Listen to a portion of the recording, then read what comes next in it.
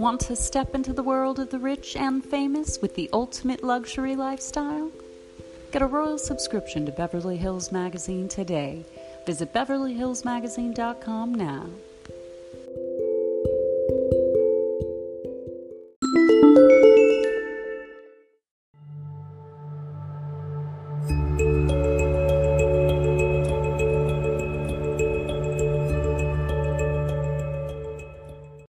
Hello, beloved children of God. We are back with Scripture today, reading Psalm 34:19.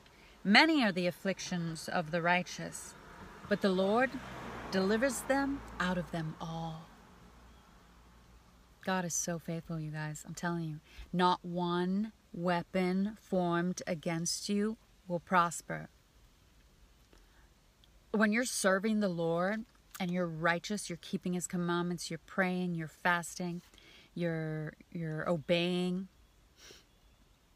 your enemies better watch out, you guys. God says, touch not my anointed, do my prophets no harm.